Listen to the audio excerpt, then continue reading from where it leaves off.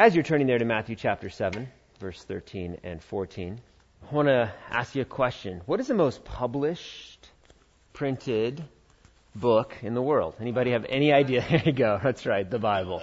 The Bible is. Absolutely, the Bible is. And usually in lists of like the most printed or published or translated book, depending on what list it is, sometimes they'll say, and I saw this and it made me chuckle, the top 10 books except the Bible. Because it's a given that of course it is the most well known, so it's going to be the top of every list. And so it's kind of their way of taking it out of the list, if you will, except they put it in the title. And so you can't get away from it. You can't get away from God's Word. Most published book in the world, the Bible. The second most published book in the world, in the English language. Any ideas? What's that? Dictionary. Webster's that's a really good guess. That's not it, but that's a really good guess. Webster's Dictionary. No. Second most published book in the English language. Any idea? What was that? Tom Sawyer. That's another. Not quite, but it is popular. Gospel of John. The book is by a man named John Bunyan, and it's Pilgrim's Progress. Pilgrim's Progress. It's considered the first novel written in the English language. It was written in 1678. And this book, this story, Pilgrim's Progress, influenced popular writers. Here's some of them. Charlotte Bronte, C.S. Lewis, John Steinbeck, and even Mark Twain. In fact, Huckleberry Finn talks about it as he's floating down the river. He talks about the book Pilgrim's Progress. It was that influential. So, 1678, John Bunyan wrote Pilgrim's Progress. It's in 2 parts, and he wrote it while he was in prison. John Bunyan was in prison for 12 years. And he was in prison for 12 years because he was preaching the Word. Went to prison for 12 years for preaching the Word. Why? Because at the time, the Church of England said it was illegal to have a meeting of more than 5 people outside of your family and talking about the Word of God. It was the Church of England trying to exert its control, and you have to do it within approved places that we say. And so what people started to do is they started to meet out on the hillsides. And preachers and pastors would go out on the hillsides and we begin to teach the crowds, and John Bunyan was one of them. And he was arrested for 12 years for teaching God's Word. While he was there, he wrote this book. As you're coming in the hallway, I understand. Sometimes, we mention, hey, it's in the bulletin, or, hey, this or that. And people are like, I don't read the bulletin. Like, okay, awesome. What's that? The date's wrong, right? So therefore, right? But you would have to read it to know the date was wrong. Some people would not even know that, right? But then it's kind of like walking down the hallway too, and there's some artwork and some posters and stuff. But sometimes people don't even notice those. But maybe this morning you noticed, just before you came in, that there was a set of 4 small posters right outside these doors here. Those 4 posters are a visual map of the journey of the protagonist of Pilgrim's Progress. And if you're going to take a journey from where he starts in the book to where he ends in the book, you can follow his path and all of the traps and all of the pitfalls. And that map is so long that it's split into 4 parts. And you start at the bottom of the first map and you go to the top. And then you go to the bottom of the second and you work your way all the way up. Now the opening line of Pilgrim's Progress, this is my paraphrase, because if I gave you the Old English, I'd have to start interpreting Old English words. So here's my paraphrase of the opening sentence. As I walked through the wilderness of this world, I ended up in a certain place, which was a prison. And I laid down to sleep there. And as I slept, I dreamed a dream. And then he begins to tell the story of Pilgrim's Progress. A dream. With a protagonist whose name is Christian. And Christian lives in a city. And that city is called the City of Destruction. And he is told by a person whose name is the Evangelist. And the Evangelist tells him the city is going to be destroyed, but there is a city that will never be destroyed. And in Pilgrim's Progress, it's the celestial city, the city that lasts forever.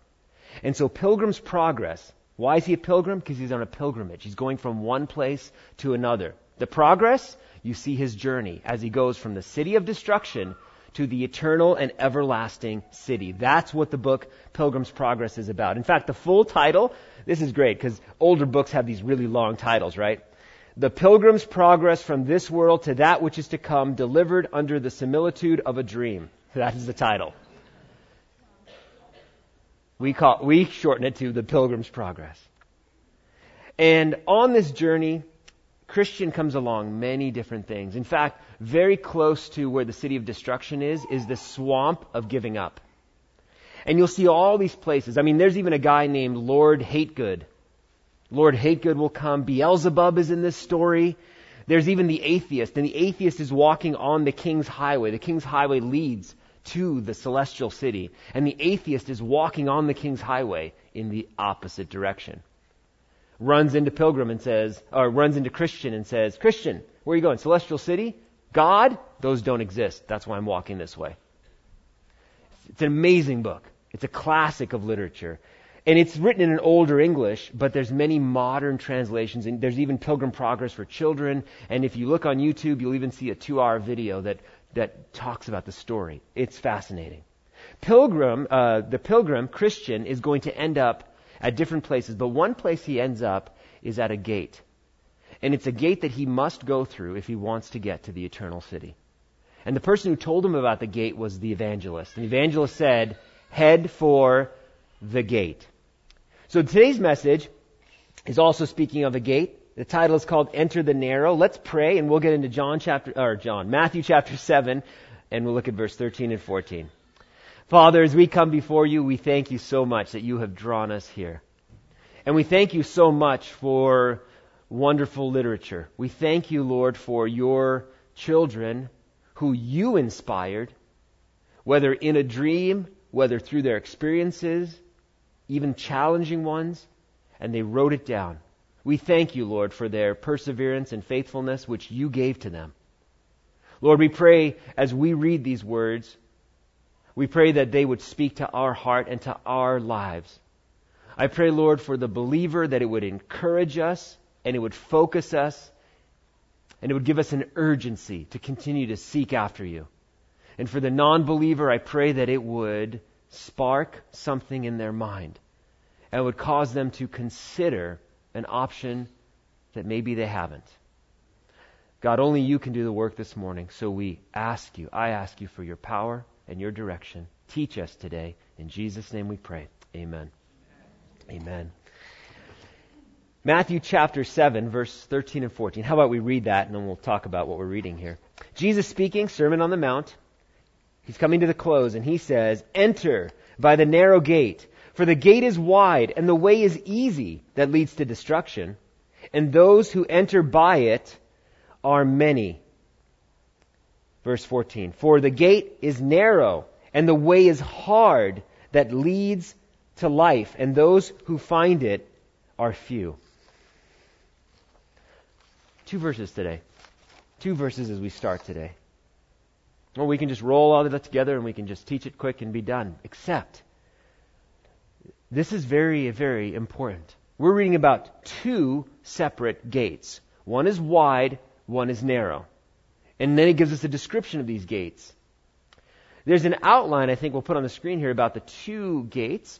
And these 2 gates, real simple outline here, nothing too difficult. There's a wide gate, and what are its descriptors? It's easy, many enter it, it leads to destruction. A narrow gate, it's hard. Few enter it, it leads to life eternal. If you're looking for a summary of the 2 verses, there's the summary of the 2 verses. But we need to talk about that. Easy.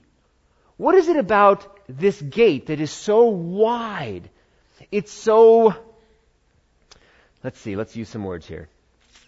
It's so tolerant. It is so accommodating.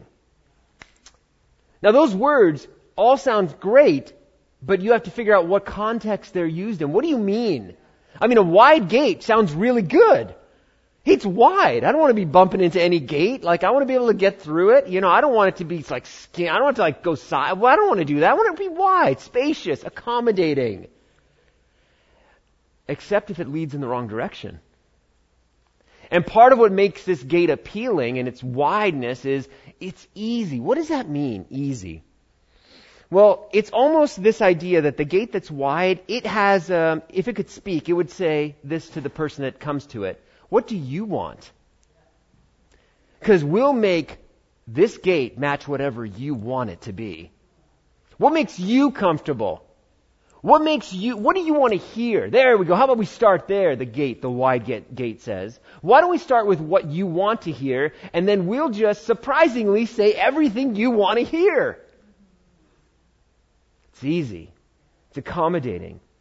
Ravi Zacharias said this when he was asked this question in a college question and answer. He was asked this question, there's a lot of religions in the world, and they all talk, they talk about God, and they talk about who He is, and all of that. And Christianity does as well. But what is the difference between Christianity and all other religions? It appears that all religions speak about the same thing and go in the same direction. And Ravi Zacharias' answer, I thought, was so well put. I wasn't going to teach this message for weeks, and I wrote it down so I could put it in the notes today because I just thought it fit so well to this. He said this. He said, it appears that religions of our world are all fundamentally the same. That's the way it appears. The average person would say, the religions of the world, they're all fundamentally the same. They only look different on the outside. For one you have Buddha, for the other one you have Jesus, for the other you have Mohammed, but they're all the same. Fundamentally, a person may say they're all the same. It just looks different on the surface, superficially. But Ravi Zacharias said it's exactly the opposite. He said the religions of the world are fundamentally different, but superficially they look the same. On the outside they look as if they're all similar, but if you look at them fundamentally, they are different. They are different from Christianity. Christianity is not like any other religion. Why? Because there's something about Christianity that makes it unique. Why is it unique? I wrote a couple things down. Here's some of the things about Christianity that make it different. For Christianity, it's not you trying to reach God. For Christianity, it's the only religion where God reached down to us. God came to us. You don't have to work to get to God. You don't have to be good enough. You don't have to be holy enough because in fact, Christianity starts out with you're dead. You can't do it at all in your own effort. It is impossible. Well, I give up. No, wait. But for God, all things are possible. So God will send His Son here to us. In Christianity, God came to us. In other religions, you must work your way to God. What's another way that Christianity... Well, let me give you this verse here too. Romans 5:8 to illustrate that point of God coming to us. But God shows His love for us that while we were still sinners, Christ died for us. So while you were still in your dead state, God sent Jesus. That's how we know. You want to know God loves you? God sent His Son to a dead person, you and I. Christianity is different. It's not like other religions, where you've got to keep track of what you've done and how many times you've done it. And, oh no, I didn't this time, and I got to really work it. I've got to really do. It's not what Christianity is about. What else makes Christianity different? Well, Christ makes Christianity different. Jesus makes Christianity different. One of the ways it makes it different, He fulfilled the prophecies concerning Himself. Many things were said about Jesus. And now somebody may argue and go, well, hold on. There are prophecies made about other leaders of other religions. True, they are. And it would appear for some, if they're like, well, it happened and they came true for them too. Okay, are these prophecies, were they made before this person was born? Because some of the prophecies of Jesus even concern where He was born. How in the world can you choose where you're going to be born? But even for Jesus, where He was going to be born, where He would be raised, His life, there are things prophesied that He couldn't have known unless He's outside of time and space and He can see the whole span, unless He's God. Which brings me to the third part about why Christianity is different. And I love it because we remember it every Sunday. Every Sunday? Yes, because the early church changed the day that it worshiped from Saturday to Sunday. Why? Because it was on the first day of the week that Jesus rose from the dead. The resurrection of Jesus Christ is so profound, and it is the pivot, like a door that hinges. The resurrection of Jesus Christ is what our faith hinges on. Because if He didn't resurrect, then we're all fools. Then what we believe in is foolish. But because He did resurrect, we have confidence that He is the true and the living God, and He sent His Son Jesus for us. We should be encouraged, and we shouldn't be wishy-washy in this world and going, is what I believe true? Should I believe this? I don't know. It all sounds the same. It is not the same. It is not the same. And so we talk about those points, and the point of the first one, it's easy. Yes, the other religions of the world, there's a lot of the accommodating, whatever you want, whatever you'd like it to be. Okay, what about the second point there for the wide gate? The second point for the wide gate, it's easy, and it said, many enter by it. Can we put that up one more time? There it is. Many enter it. Here's the thing, because it so appeals to the flesh, the carnal nature. Hey, what do you want? What do you want the truth to be? Great. You said it. I'm just going to echo it back to you. How does that make you feel? It makes me feel really good. It's almost like it was my idea. It actually was, because you just said it. We're just echoing your words right back to you. No wonder it feels so good to you. Come on in. Come on in. And I just want to say this. Sometimes, we live in a world that really makes decisions based on the popular vote at times. It's kind of like, a person that's unsure. They can come into a room and it's like, hey, how do you feel about this? Maybe it's a strong question. And the person would hesitate and they start to look to see what the majority vote is going to be. And then they'll just kind of, who said yes? Most of the people said yes. I'm going to raise my hand for yes. Have you even thought about what the question is? No, I just don't want to look like a fool. And so I'd rather vote with the majority than look like a fool.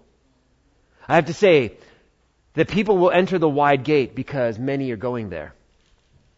Well, how could everybody be wrong? How could so many people be wrong? I think I'm just going to go with the majority. And for that, church, all I have to say is look at the book of Genesis and look at the flood. Everybody on the planet was wrong except for 8 people. The entire planet was wrong except for 8. You do not want to go with the majority if the majority is going the wrong way. Wide is the gate and many enter it. Some because they just go, it's what most people are doing. I'm just going to go with the flow. And like a dead fish, they will float downstream. It takes a live one to swim against the current. The current of this world is not flowing in the direction of the narrow gate. It's flowing in the direction of the wide gate. It's like a lazy river. Just sit in your inner tube and just let it carry you. But if you want to find the narrow gate, you're going to have to swim. And it's not your strength. God will give you strength. But you have to want to. And so, I just want to say this. Don't look for safety in numbers necessarily. Because by the way, Christians, we are in the minority. We are. Maybe if you look, you go, well, in our country, it appears that, I would say, even in our country, just take a look. And then, if you expand it out to our world, church, we are the minority. But then again, that's nothing new. It's not. It's not. And so we look, not many are going to enter it. And this is the part so heavy, the wide gate leads to destruction. The person telling us is a person who would know all things. Jesus is saying this. This is not just somebody. This is the guy that resurrected from the dead. He said, the wide gate is easy, many go to it, and it leads to destruction. I'm going to listen to his words. This idea of leading to destruction, this feeling that I can work my way to God, that's self-righteousness. In other words, I'm going to make myself right. Self-righteousness, listen carefully, is self-deception. Self-righteousness is self-deception. I can be good enough and I can make myself right before God. That person is deceived. And they don't even know it. And the wide gate will look very appealing to that person. Proverbs 14, 11 and 12 says, the house of the wicked will be destroyed, but the tent of the upright will flourish. There is a way that seems right to a man, but its end is the way to death.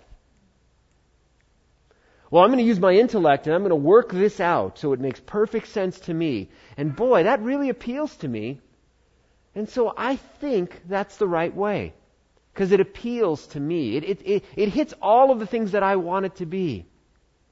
Church, let me encourage you this. When you try to figure out decisions in your life and you're trying to figure out what you're supposed to do next and you pray, if what you hear coming back is exactly every single thing that you want, I want to encourage you to do something. I'm not saying that it isn't the Lord. Here's what I'm going to encourage you to do. Pause and pray and wait for more confirmation. Worry when what you think God wants for you is exactly everything that you want. Because how do you know that you're not being self-deceived? How do you know that it's not just you thinking about it so much that at which point you're going, I think it's God. No, it's not. You've just put yourself in a spin cycle and you've spun yourself so many times that now you think your own voice is the voice of God. Do not be deceived. Don't be deceived. It's really important when we make those decisions. And it's important for us, that's why it's important for us to have a body of believers around us. And you know what? Hold close those brothers and sisters in Christ that will look at you and go, I need to tell you something. Your idea, that thing that you think is God, that's not God, that's actually you. If you've ever had anybody that lovingly has told you the truth, even though it stung for a little bit, hold those people really close to you because they are invaluable. Because they are willing to be used by God to speak the truth into your life, even if you don't like what it sounds like. Those people are few and far between in this world. I would encourage you to hold those people close, but here's something else I encourage you to do. You be that person to others. You know it like I know it. There's times where you're going, I don't want to have to say it. I don't want to say it. Maybe somebody else will say it. Why do you think you're struggling with having to say the truth to somebody? Because God wants you to speak for Him to them. And they may not like me. They may, I just want to tell them that everything that they're thinking is great. Good job for you. I think, yeah, that sounds great. When you know it doesn't. You need to speak up. You need to be a voice of truth in that person's life. Don't let them go in a wide path. Don't let them go to the easy way that leads to destruction if you know that it is that way. If God has put it on your heart, share the truth with them. So that way, if you're praying and you're going, Lord, I just would really, and you're like, I think God wants me to move to Hawaii, and I think whatever your like ideal situation is, be wary if all of a sudden that just opens wide. Now, again, it might be God. I'm not here to say that won't be, but you have to be cautious of your own self. Okay. So we bring the outline back up again. We look again at it, and so let's look at the other gate. Please, can we get to the other gate? Let's get to the other gate. The narrow gate. Jesus said, for the gate is narrow and the way is hard that leads to life, and those who find it are few. So we look at it. Oh, can we admit we don't like this word right here? Hard? Hard. The narrow gate is hard. Why is it hard? It's interesting because I think even better than hard, impossible might be even better. Right? Because without God, and God's strength, you couldn't even get there. If God didn't reveal Himself to us, we could never even know that there was a gate to Him. So we must always keep that in mind. It's not us working our way to God. If God didn't make it possible, we wouldn't even have a chance. And so we look at this, and so we must examine this word hard. What is hard about the narrow gate? Because it won't be a cakewalk. Going in the right direction will not feel like floating down a river where you do nothing and you just are like, I'm going to put my hands behind my head and cross my legs, and in a few hours we will arrive at the destination. How much work did it take me? None. I just floated. No. That is not the narrow gate. That's a different gate. We already talked about it. For the narrow gate, only through Jesus can we experience what is beyond this narrow gate. The difficulty of the narrow gate, I think you can ask people throughout history, people like John Bunyan, who while he was in jail for 12 years for teaching God's Word, he wrote Pilgrim's Progress. Was it easy for him? No. So he had to put effort towards it. He wasn't working towards salvation. He's already saved. That wasn't the issue. But he was worried. It wasn't going to be easy. It was going to cost him something. To enter the narrow gate will cost you. What will it cost you? Everything that is wider than the gate. Because it won't make it through. And so, maybe there's the comical movies of the people that are holding the big 2x4s. Maybe it's an old Moe, Larry, and Curly, right? The Three Stooges or something like that, or Charlie Chaplin or some black and white film where they've got this long 2x4 and they're trying to go through a door and it keeps bumping against the door frame because it's clearly too wide. Christian, the narrow gate is only wide enough for what is important to go through. The reason it's narrow is because everything wider than it is unnecessary. We live in a country and a culture of much width. We can accumulate many things that begin to expand our reach, and all of a sudden we're out, and then in the true American fashion, let me grab that real quick. Okay, there we go. I got that too. I got another finger. There's a pinky. Okay, got that too. Oh, there's some stuff over here. Okay, which way am I supposed to walk, Jesus? Oh, that way. Oh, I don't think I can. You can't. You have to let go. Now, it doesn't mean that all of a sudden I'm going to sort of sell all my worldly possessions. No, it means that you have a light touch on all the things of the world. And that way, when you walk through, if stuff starts peeling off of your life, you just go, didn't need it anyway. It means your heart is not attached to those things. So that way, if a couple of them drop, you go, yeah, didn't need it. I couldn't hold on to it anyway. And then you start to go, you know what? Why am I spending all this energy holding on to all this stuff? And then you just let it go. And you know the interesting thing? Some of it will stay because God will allow you to have those things. That's okay. But you no longer are making your life all about the accumulation of the stuff. The narrow way is hard because it goes against at times what we want. I want this. I want that. God says, let it go. Let it peel off of your life and walk through the narrow gate. You can see why this message would be unpopular. You can see why the wide gate, oh no, bring your stuff, bring your U-Haul, bring all your stuff. You don't need to change a single thing about yourself. Nothing, you don't need to change anything about yourself. You just bring all of it in, and God won't change a single thing about you either. He'll leave you just the way you are. Flee from that kind of message. Because that's the person standing at the wide gate, ushering people in. It says that there are few that enter into it. Every time I think about that makes my heart heavy. I can't make a decision for anybody else except for me. That doesn't mean, though, that I don't have that heavy heart for people. Knowing that I look at people, and the majority of the people in human history, few have chosen God. Remember, there was a planet full of people, and all of them continually were doing wickedness before the Lord, except for 8 people. Few enter it. And the gate back then in the book of Genesis, that gate, it was the door to the ark. How many entered into the door of the ark? 8. How many could have entered? As many as wanted to. There's plenty of room in the ark. There's plenty of room. The issue isn't room. How much room is there on the other side of the narrow gate? Oh, there's no end to it. But few will come in because it's narrow. They will look at it and go, oh, it's narrow. It's so intolerant. It is so... It is so... it's too hard. It's too narrow-minded. No, it's narrow-gated.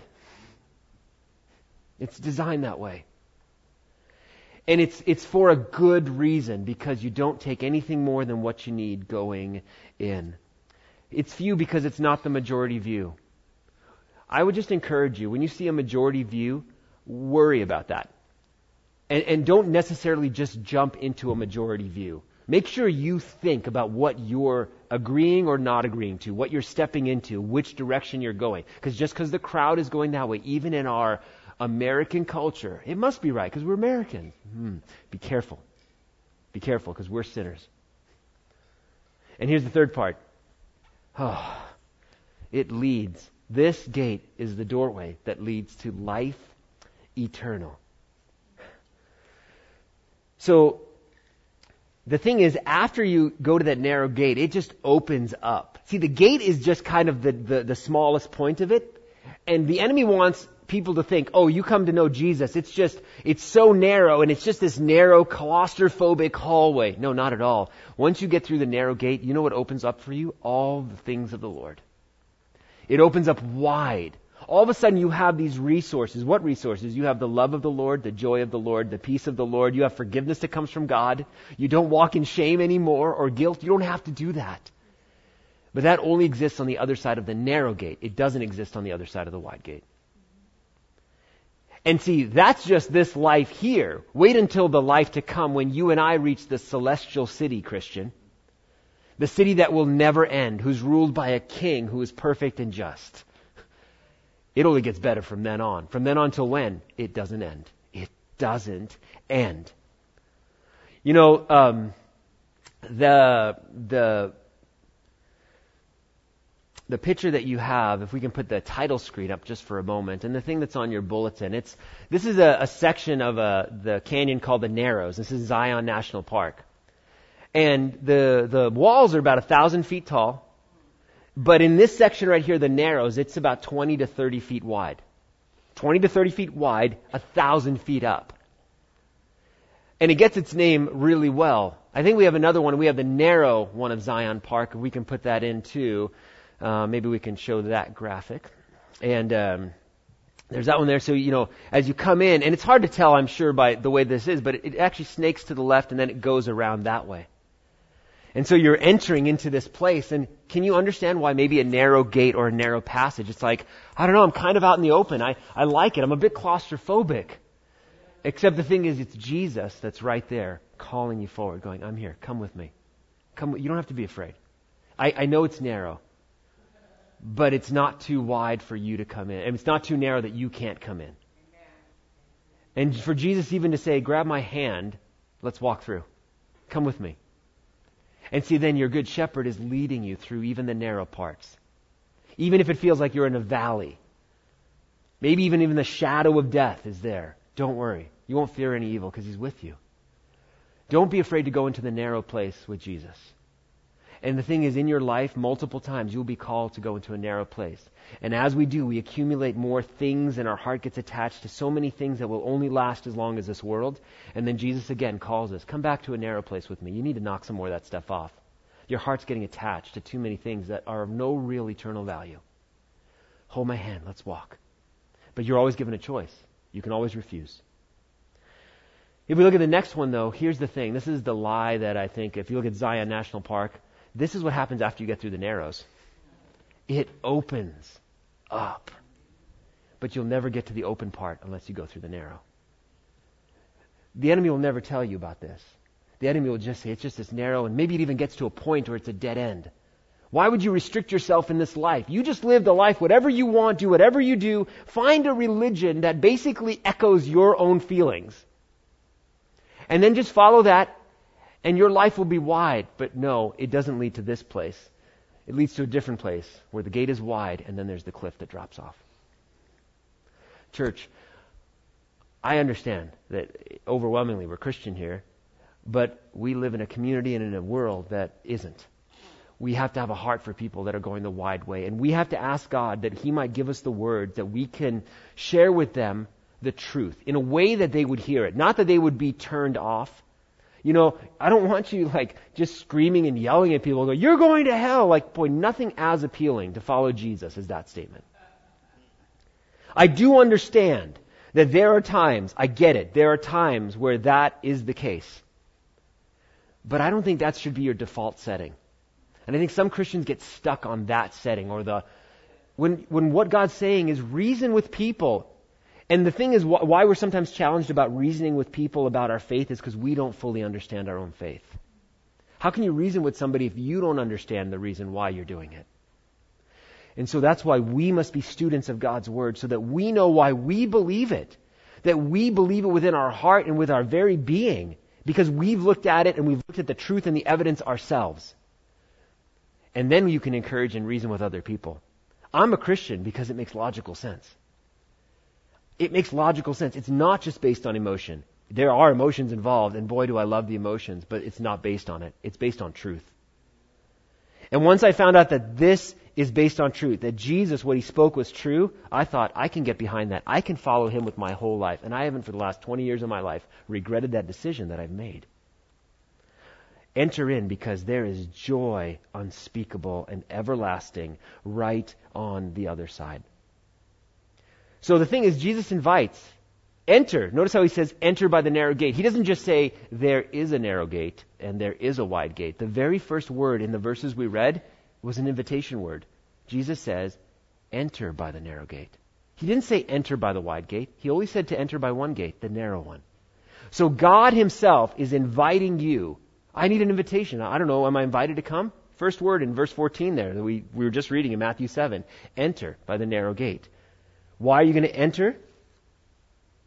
Why would you want to come? Because you've been invited to come that way. So, how do I enter the narrow gate? First of all, you have to leave any type of righteousness you think that comes from yourself. Because you don't have it. There is no self-righteousness. Well, I give to the poor, I come to church, I'm really nice, I don't kick my dog, I do all these things, I'm a fairly nice person. Yet none of that is going to get you to a relationship with God. Not a single one of those things. Wait, so you're saying I shouldn't do those things? No, you should do those things, but just realize those things are not what make you righteous. In fact, none of those things on that list make you righteous. Not a single one. Well, how do I get righteous? You have to admit that you aren't. You have to turn from your ways. And you have to believe that Jesus is the one who makes you righteous. That his death is what makes you right. Well, what did I do to make myself right? Nothing. You just accepted the person who does make you right before God, Jesus. That's really humbling. And that is the stumbling block for Christianity with other people. Those that aren't Christians, the thing that can stumble them is they go, wait, I have to humble myself? I'm not into that. If you don't humble yourself, you can never get into the narrow gate. It requires humility. You can't be a Christian unless you're humble. You can't. You can't become a Christian unless you're humble. Look at this. This idea for the narrow gate, it also says that you have to look for it. You're seeking this narrow gate. You have to be looking in your life. Where is the narrow gate in my life? And remember, it's not going to be necessarily the most appealing gate. So you look around at the options, you go, I would really like to do that. A church, just so you know, yes, we're going to vacation in Arizona. I want you to know this, and most of you that have been here for a while, you recognize this and you know this to be true. I really like Arizona. It's really nice. Oh no, here we go. Here's where he tells us he's moving. No, I'm not moving. In fact, every time we visit, they're like, you guys are back. We're like, to visit. And they're like, oh, okay. Well, would you guys ever think of coming back? And it's like, no. Yeah. And it's like, no. Because here's the thing. If I'm thinking about it, then my heart is already halfway there. I'm not thinking about it because that's not where I'm supposed to be. I'm supposed to be here. Well, what if you're supposed to be someplace else? Then at that appropriate moment, God will let me know. Until then, I'm not supposed to worry about what the next step is. I'm supposed to do a really good job at my current step. Amen. As are all of us. And so, just so you know, there is the appeal of, oh, well, I just want to, I wanted to do these things. These are the things that I want to do. Look in your life for the narrow gate, and don't be surprised when the narrow gate is not always checking all of your personal boxes.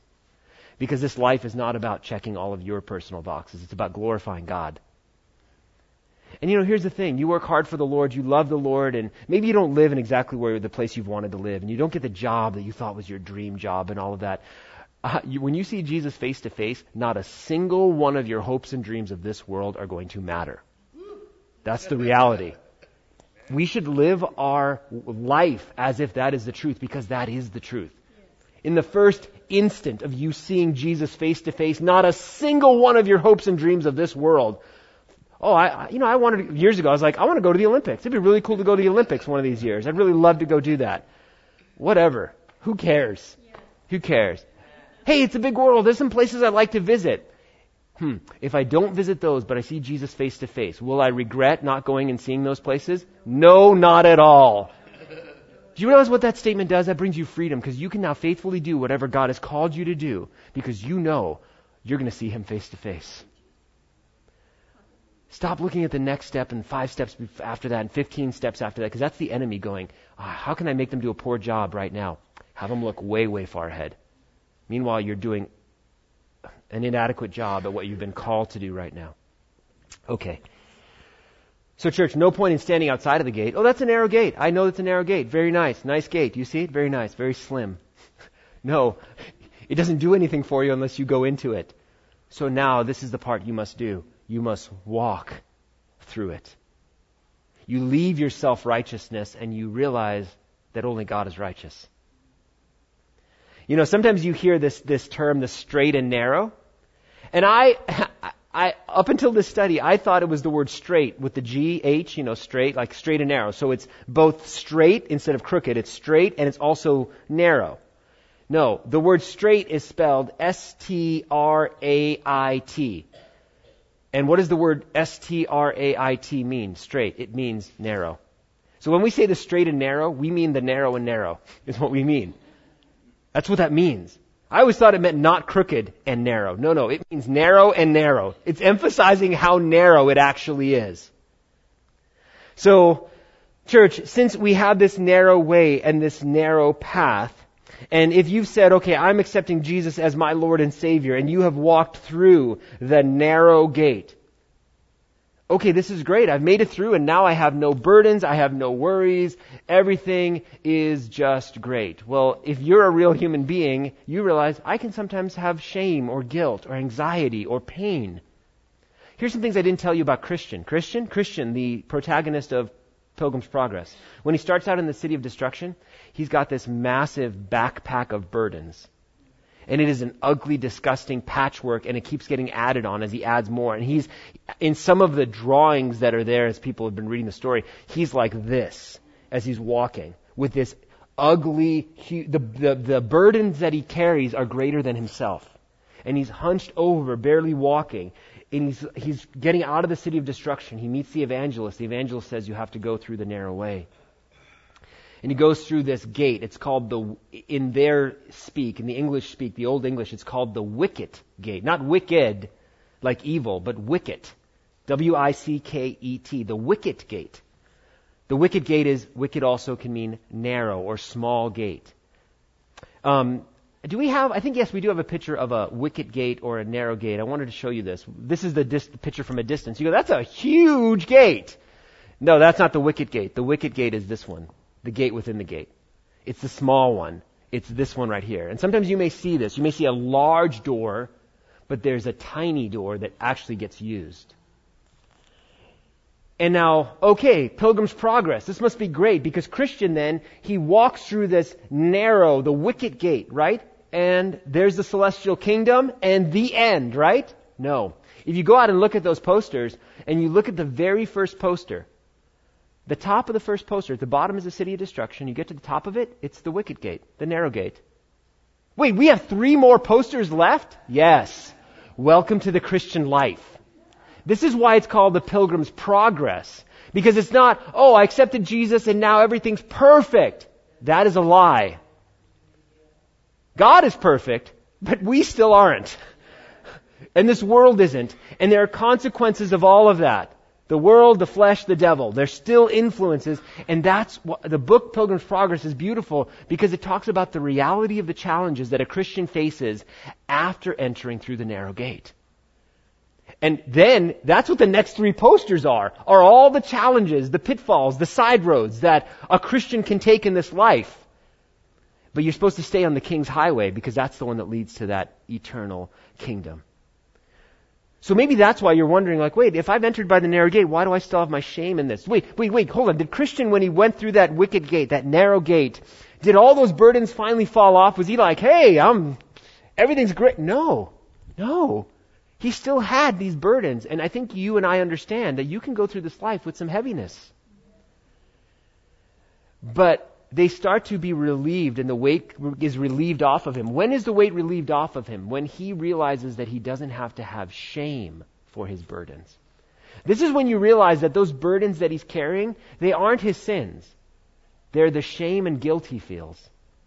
When he started out in the city of destruction, the shame and the guilt was crushing because he knows who he is. He goes in through the wicket gate, and as the journey continues, his load is being lightened. Why? Because he's realizing he doesn't have to live in shame and guilt. Christian, I need you to know you don't have to live in shame and guilt. We all get it. You're not perfect and you sin. Okay. The enemy is doing a great job trying to beat you up. You stop doing it to yourself. God loves you and He cares for you. You don't have to live in shame and guilt. You just need to go to Jesus. And you need to tell Him that you are struggling with shame and guilt and ask Him to alleviate your burden. And He will do it. Church, we have to enter by this narrow gate. Okay, Pastor's coming to a close here a little bit. Oh, he lies. He's got another page. It's okay. It'll be fast. It'll be fast. It's good. We're going faster. There's a statement. All roads lead to God. No, they don't. No. The two gates have different destinations.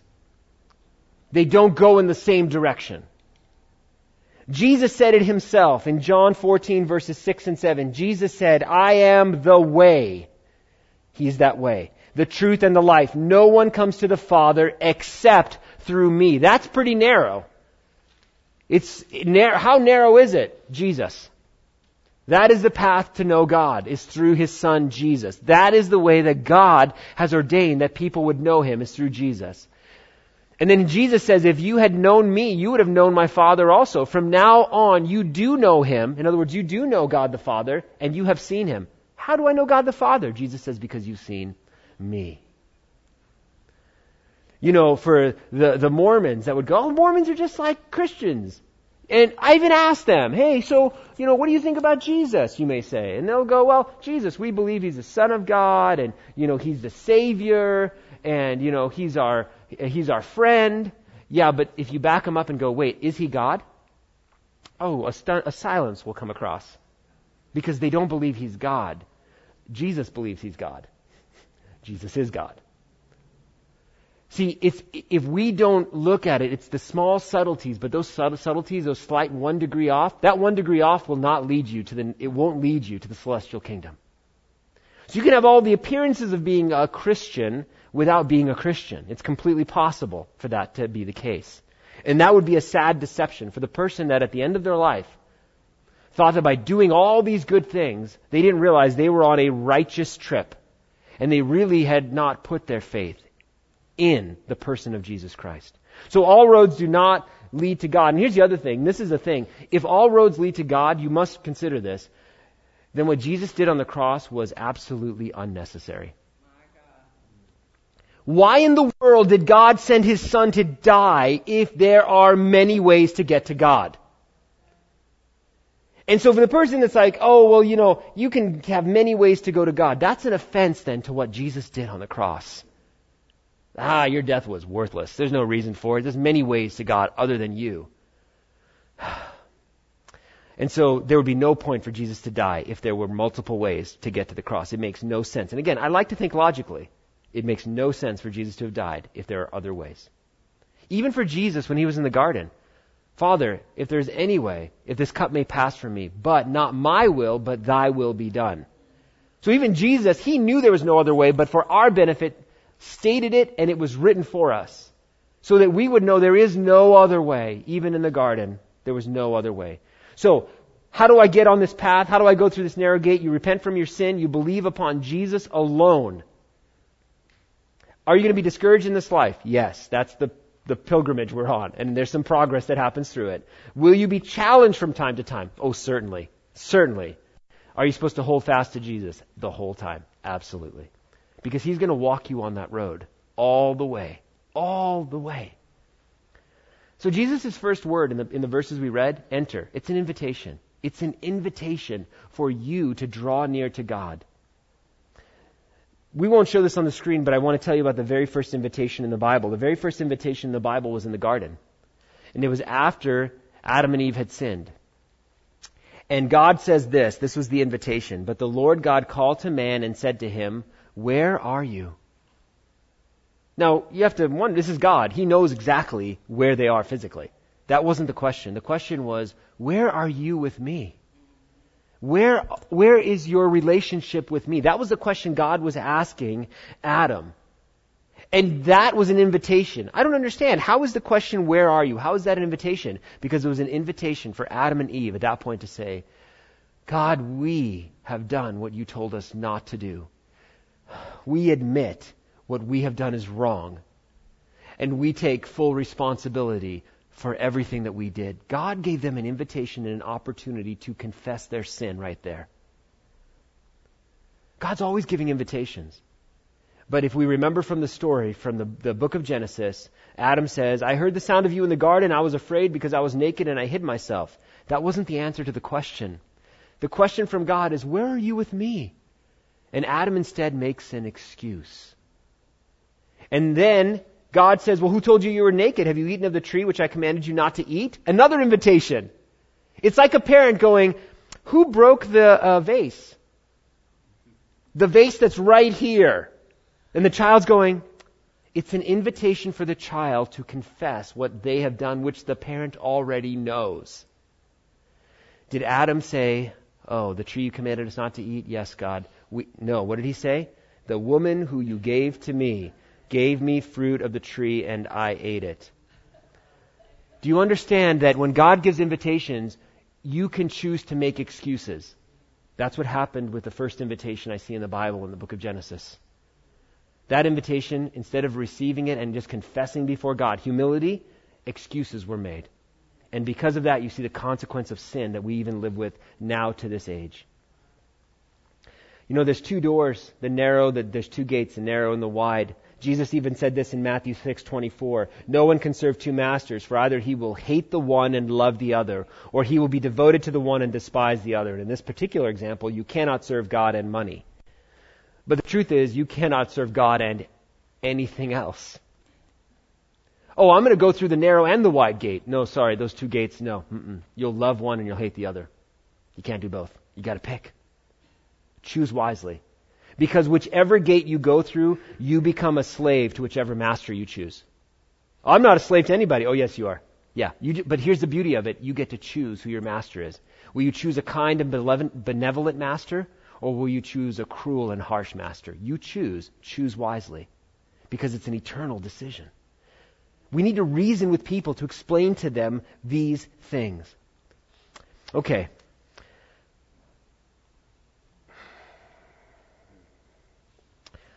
There's a thought here amongst some fellow brothers and sisters in Christ, that have come to me and they say from time to time, this whole born again thing. They usually come from more conservative parts of Christianity, right? And they have this idea of you're kind of overemphasizing this born again thing, this born again thing, this born again thing. Almost as if the born again thing is like a hippie thing that started in the 60s or the 70s. It's like this huge born again movement, right? It didn't start there. The time we see it talked about, there was a Pharisee named Nicodemus. And he ended up coming to Jesus because he didn't want to do it publicly. He wanted to ask Jesus a question. It's in John chapter 3, verse 2 and 3. This man, that's Nicodemus, came to Jesus by night and said to him, Rabbi, we know that you are a teacher come from God, for no one can do these things that you do unless God is with him. Jesus answered him, Truly, truly, I say to you, unless one is born again, he cannot see the kingdom of God. That's where we get born again from. And if we look at the words of Jesus, we realize that you cannot be a Christian unless you are born again. It's impossible. Unless you are born again, you cannot be a Christian. So sometimes we get hung up on certain words, and now you guys push the born again thing a lot. Jesus mentioned the born again thing. We're just kind of, saying what he said. So you must be born again. So we close this message. We're coming down to this final point here. And I want to put up a picture. Can we put up a picture of the fire? I think if we've got that one. And if I remember, I may not have given you that. Okay. Imagine in your mind's eye this picture. It's a burning building. There's somebody on a high story. Ladder truck comes up. Ladder's extended. The building's starting to go up quickly now. All other exits are cut off. The firefighter's on the end of the ladder is extending out, and it's getting closer and closer to the window. It appears that there will be enough time for the person trapped inside to be reached by the firefighter and taken back down to safety. Okay, that's the picture that's in your mind's eye. I want you to think about the statement I'm about to say. You are not saved by believing that Jesus died for you.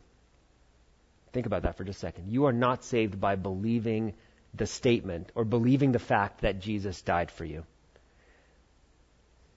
I don't know. I think that is. Hold on, just think just for a second here. Because remember this, even the demons believe that Jesus died for sins. So if you just go, I believe Jesus died to forgive people of sins. True, but that doesn't make you a Christian. The demons believe that as well. The demons believe that Jesus died on a cross to forgive man of sin. Yes, the demons know that. Satan knows that. It doesn't make you a Christian. What makes you a Christian? You're not saved by believing that Jesus died on a cross for you. You're saved by believing in Jesus. It's a subtlety, but I think it's really important. Some people feel like, well, I believe in the act that Jesus did. Jesus says, believe me. Believe in me. It's a personal thing. Sometimes people want to believe in what Jesus did on the cross, and that kind of makes it a little less personal. And Jesus says, oh no, I want this to be absolutely personal. I want you to believe not in what I did for you on the cross. I want you to believe in me. So we go back to our firefighter. He's reaching that point where the building is about to be totally engulfed. The person that's in the building that can see the firefighter, and the firefighter is only a few feet away, that person can believe that the firefighter, if they walk up to the edge of the window and grab onto the firefighter, they will be saved. They can believe that. Does that mean they're saved? As they stand in the burning building, are they saved because they believe that the firefighter can come up and save them? The answer is no. You're not saved until you walk forward, go out the window, and grab onto the firefighter. Until then, you're not actually saved. So you can have an intellectual knowledge while you stand in your burning building, going, if I do this, I'll be saved. True. But you're not saved right now. You have to believe in the person. You can't just believe in the action of what may happen. You have to believe in the person of Jesus Christ. You're not saved by a principle. You're saved by a person. You're not saved by Christianity. You're saved by Jesus. I want to encourage you, as our worship team comes up, leave the burning building and run into the arms of Jesus. Amen. Let's bow our heads and let's pray.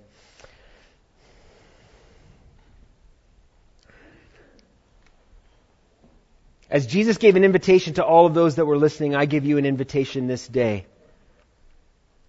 The invitation is that you would enter in by the narrow gate. You would enter in by the gate that leads you to life everlasting. And you enter in because you're willing to humble yourself. You realize that you have no righteousness within you. You realize that the only righteousness that can come to you is from God Himself.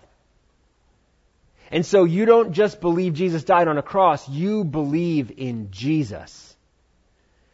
And you want to jump into His arms. You want to leave the burning building of your life and be saved. If that's where you are, then I want to encourage you to pray this prayer. You're listening on the radio or the internet or you're here.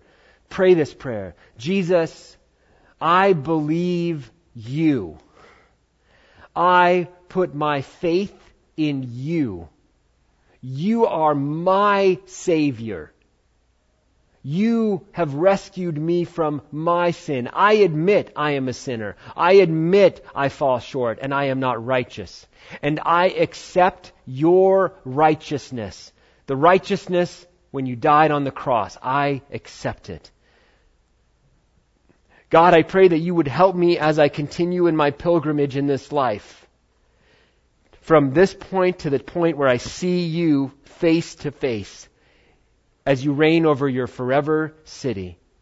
We love you and we pray these things in Jesus' name. With our heads bowed, our eyes still closed, if you ask Jesus Christ into your heart, would you please raise your hand so that I might see you? Is there anybody here this morning that did do that? I see your hand. Is there anyone else in here this morning? God bless you, Lord. We pray for our dear sister and anyone else that's listening that we can't see their hands. Lord, you know their hearts. Lord, thank you that you are with them on this journey all the way till they see you face to face. We love you. In Jesus' name we pray. Amen. Amen. Church, we are going to remember what Jesus did for us on the cross, but this is going to be slightly abbreviated. We kind of talked a little bit about what God has done and what Jesus has done on the cross. I'm going to ask the worship team if you can lead us in a closing song. But gentlemen, could you hand out the communion elements right now?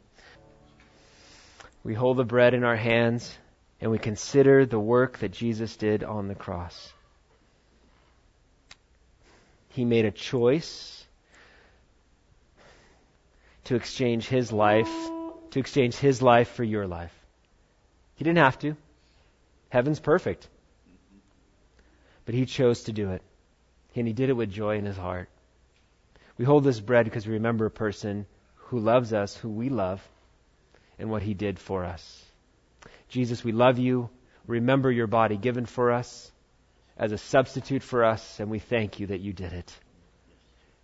We love you and we remember you. Shall we take together, church? And the grape juice in the cup that we hold reminds us and represents the blood of Jesus Christ. Without the blood of Jesus, we would still be carrying our burden of shame and guilt. The weight of all of it would still be there. Hunched over, crushed, knuckles dragging on the ground. But Jesus, his blood, brings us the remission of sins. Our sins are not just covered, they're taken away. You can walk upright, not in your pride, but because Jesus has freed you.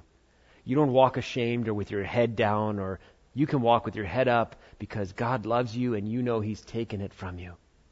God, we just thank you so much for the costly purchase for us. The exchange of our sin and guilt and shame taken by the blood of the perfect Lamb of God. Jesus, we love you. Father, we love you for sending him. And we remember now. Shall we take church? God bless you, guys. Hey, enjoy this wonderful day the Lord has given to us.